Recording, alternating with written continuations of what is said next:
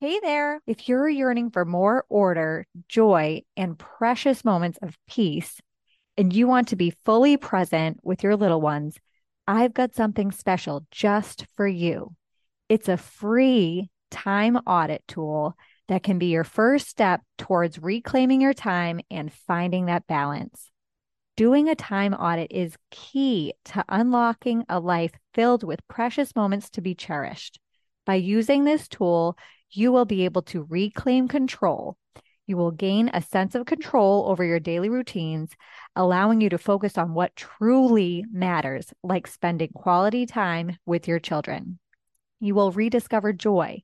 The time audit tool will help you identify time wasting habits and replace them with activities that bring you joy and fulfillment. You'll also unearth peace. By managing your time more efficiently, you will experience a newfound sense of peace, reducing stress and chaos in your daily lives. You will also be more present. With the ability to allocate your time mindfully, you'll be more fully present with your children, creating lasting memories during this precious phase of your kids' lives.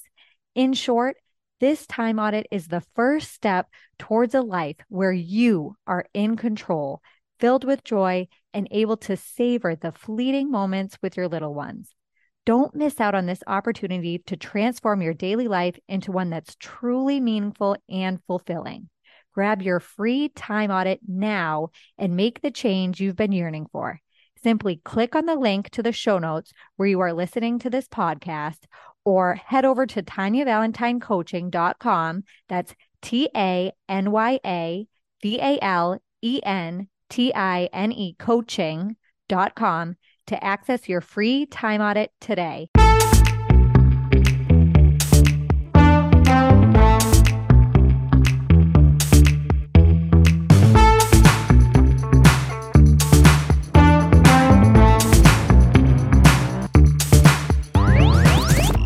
Hey friend, my name is Tanya Valentine, and I'm a mom of three, registered nurse turned certified life coach and entrepreneur.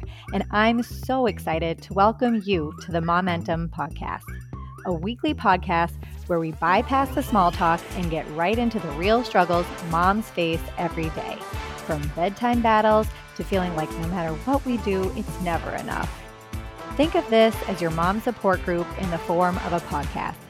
Each week, we introduce new ways of thinking and actionable tools you can implement to bring more ease, peace, and joy in your home. Go from treading water to finding your flow in motherhood.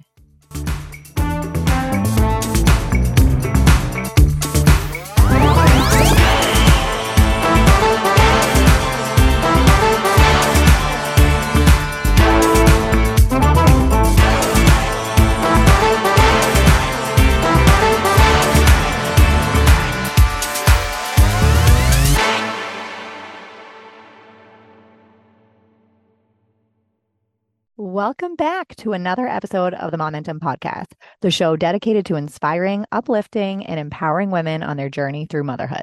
I'm your host, Tanya Valentine, and I'm so happy you're here. So how is everyone's holidays? Oh, and Happy New Year. At the time you're listening to this podcast, it will officially be 2024. Can you believe it? I cannot. This year has absolutely just flown by. By the time this episode airs, it will have been a little over a week past Christmas. And what I wanted to talk about today is a trial that I encountered over Christmas, which now was just the other day. And it's something that I was really troubled by. And I thought it would serve as a good topic for the podcast, as I know I'm not alone in my struggle with this. So what I'm alluding to is the topic of today's episode, and that is clutter. And I'm going to start by telling you the story of what happened on Christmas as it relates to clutter. And then that will lead me into talking a little bit more about clutter, what it is, how it can affect you and your psyche, methods to manage yourself around clutter, as well as strategies you can implement to declutter. So stick around to the end of this episode as I'm going to share with you my free decluttering checklist for busy moms. So, to start, let me welcome you to the shadow side of my brain. Full disclosure, I am someone who is triggered by clutter. Maybe you can imagine what that's like when you have three kids ages 6 and under. It can get a little tricky. So, what happened on Christmas was first, let me explain that Serena, who is now 17 months, has not been sleeping well lately. She's been reverting back to sleeping like she was a newborn, like waking up every couple of hours. So I've been a little sleep deprived. Both me and Chris have been sleep deprived. So Christmas Eve, as I was just about to get into bed for the night, a little after 11, which is pretty late for me because I like to go to bed by 10 because I like to get up at 5 and do my morning routine before everybody gets up. Anyway, so I'm about to get into bed and I'm exhausted when I hear it. It's Serena and she's crying. I was going to let her cry it out, but both Chris and I, we decided that of all nights, this would not be a good idea because we didn't want her waking up the other two kids because then once they woke up and saw there were presents under the tree, it was going to be really hard to get them to go back to sleep. So I went into her room until she fell asleep, came back to our bed a little after midnight, and then shortly after, Lucia was up and in my room. And you can imagine she was so excited after seeing that Santa had come to our house. Then she couldn't fall asleep and she wanted me to rub her back. So I gave her what was probably the world's worst back massage as I drifted off to sleep. And then the next thing I know, it's 3 a.m. and Rocco's in my room and he's like, Mommy, Mommy, Santa was here. Look what I got. And he's showing me a Christmas gift and pointing out that it has his name on it. Look, it says ROCCO. Now I hear Serena crying. So I have to go in her room again until she falls asleep. And I think I finally got Rocco to fall asleep again around 5, which is when I was getting up to do my morning routine. And I ended up snapping on him. I told him he was not allowed to get out of bed until it was 6. So, needless to say, like many parents, I'm sure, I started the day very sleep deprived. So, fast forward past me still, I was able to squeeze in my morning routine and shower. And the kids, they were actually pretty patient and they waited for Chris to wake up before opening any gifts. And I made the older kids some hot chocolate and we played a little Christmas music as they tore through all of the gifts. Rocco at one point had a meltdown because he didn't get the volcano experiment that he had just only asked for the first time about 2 days prior to Christmas. But anyway, once the gift opening was finished, my living room looked probably similar to many homes all over the country and the world on this day. It looked like a freaking bomb went off. So I could just feel the tension rising in my body as the thoughts just came flooding into my brain of all the things that I needed to do. And I just stuffed it all down and thought, I've got to move on to the next thing, which is making everyone breakfast. So I made them all homemade waffles, which just added to the messy state of my home, just adding to my frustration and anxiety. And then I had to make rice balls to bring to my in-laws, which is where we were going to celebrate Christmas. I looked around and there was just stuff everywhere. Wrapping paper, boxes, toys, clothes scattered all over the floor, stuff on the tables. The sink was full of dishes, and our kitchen island was just cluttered with bowls, utensils, plates, flour, and some random toys the kids had brought to the table. I kept trying to tell myself, like, just take a deep breath and focus on one thing at a time. But the problem was I didn't allow myself to pause and really like allow for and process what I was feeling. I just kept stuffing it down because I was thinking, I don't have time for this. I have so much to do. I have to have these rice balls ready in time for us to leave to be at my in-laws on time. And the rice balls, if you've ever made them, they can be very time consuming. But the problem with this, it was it was just making my anxiety worse. I was resisting the feeling because I was telling myself, I don't have time for this. I just need to keep moving. I just need to focus on getting everything done in time. But in doing so, I was just making things worse. I was so overwhelmed, so distracted, so scattered. And I would just start picking up one thing and then get distracted and move on to another task, leaving things unfinished, like everywhere. I'd start folding laundry, then I'd do a little cleanup in the kitchen, then throw some wrapping paper and boxes away. I'd attempt to organize gifts, and all the while I wasn't being fully present for my family. I was all in my head. I was complaining both in my head and out loud about the cluttered mess all around me. I convinced myself that it would be better for both me and my family if I just stayed at home instead of going with them to my in-laws. I snapped at the kids because they were too loud, they wouldn't listen, or when they fought with one another. But if I had just taken the time to pause and relax my body, maybe I could have come up with a better way to help them resolve their conflict, but not from the space that I was in. So, needless to say, I did not respond to them in a way that I'm proud of. I spent the rest of the day making the rice balls, cleaning up, while also, helping the kids get ready for the day. I nursed Serena and I put her down for a nap.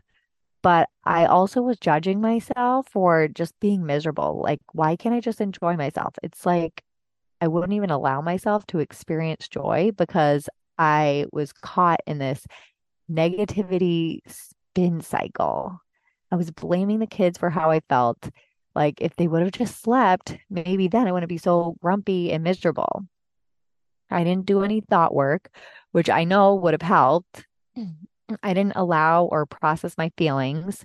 My main focus was just getting rice balls done in time for Chris and the kids to go to his parents. And I was thinking I needed to focus on getting this place cleaned up so that I could feel better. So, where I was mistaken was thinking that the circumstance needed to change in order for me to feel better. I thought that the house needed to be clean in order for me to feel better. But actually, what needed to change was my thoughts. My thoughts that day were rubbish.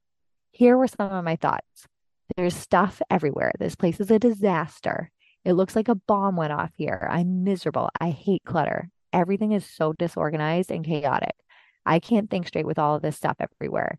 This is all a bunch of junk. Now I have to find a place to put it all. So it's no wonder I was feeling overwhelmed and scattered. The truth was that I was choosing these thoughts. In the moment, I felt like the thoughts were choosing me. Do you ever feel like this? Like you have no control over your thoughts? And this is somewhat true.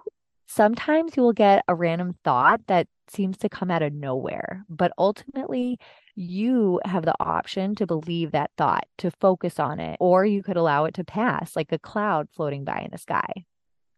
Because that's what thoughts do, is they come and they go, and we are not our thoughts. So I know I kind of went on a tangent there, but I just want to illustrate the effect of our thoughts. And although the focus is on clutter today, I do want to emphasize that the clutter is actually a circumstance. And it is our thoughts about the clutter that will determine our experience with it. And this is true because I know that there are people out there who are unaffected by clutter, who don't turn into a monster over the sight of things scattered all over the place. However, clutter does tend to have an effect on the brain in that it is an added stimulus that the brain must process. Everything coming into our senses, everything you see, hear, smell, touch, taste, needs to be processed by the brain. So clutter does then have this effect of overwhelming our senses. So let's then look at clutter as an obstacle. I thought I could take this challenge that I was faced with this Christmas, learn from it, share what I learned with you all, and then create a plan for this obstacle in the future. I know clutter is something I'm triggered by. So next year, I'm going to go into it with a better plan. I think one strategy moving forward could be maybe to buy less, but also what I would like to plan for next year is to have a dedicated day to go through the kids' toys and declutter. That way, I feel like I have space for the new things that are coming into our home. So clutter, let's talk about it. What is it?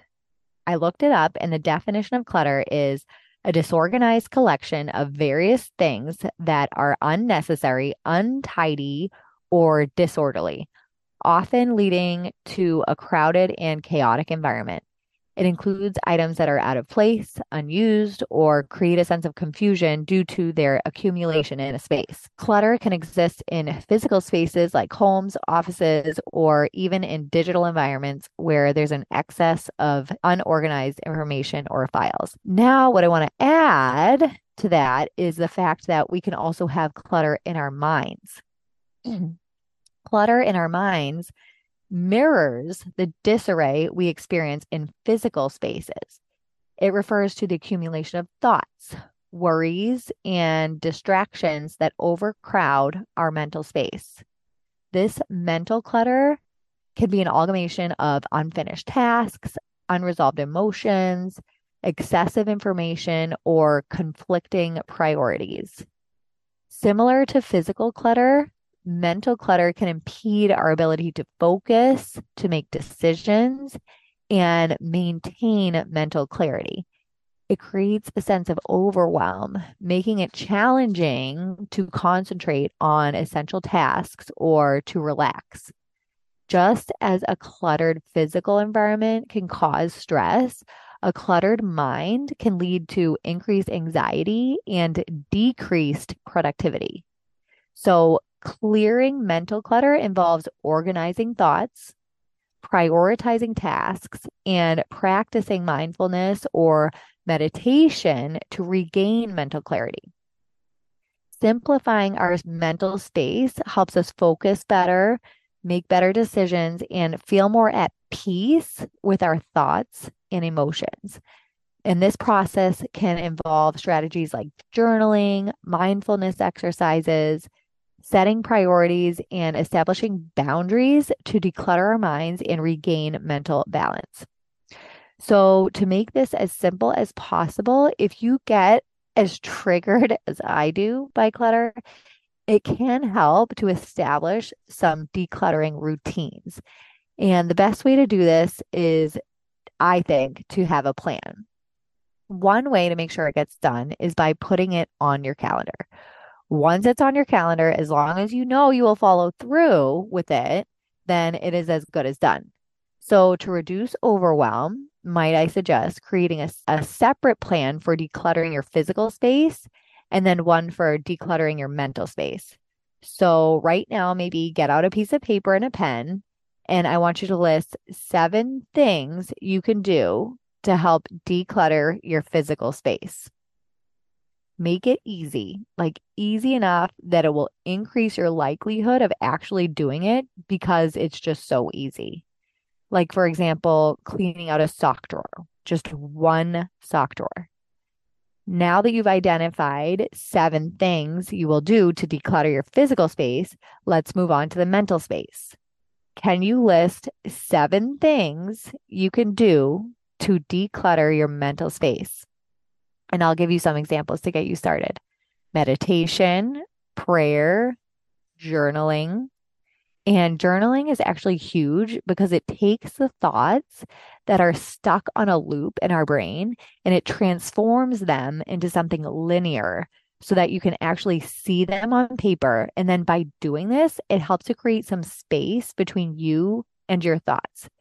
You get to experience your thoughts like this as the observer, like you are on the outside looking in as opposed to being lost in the woods.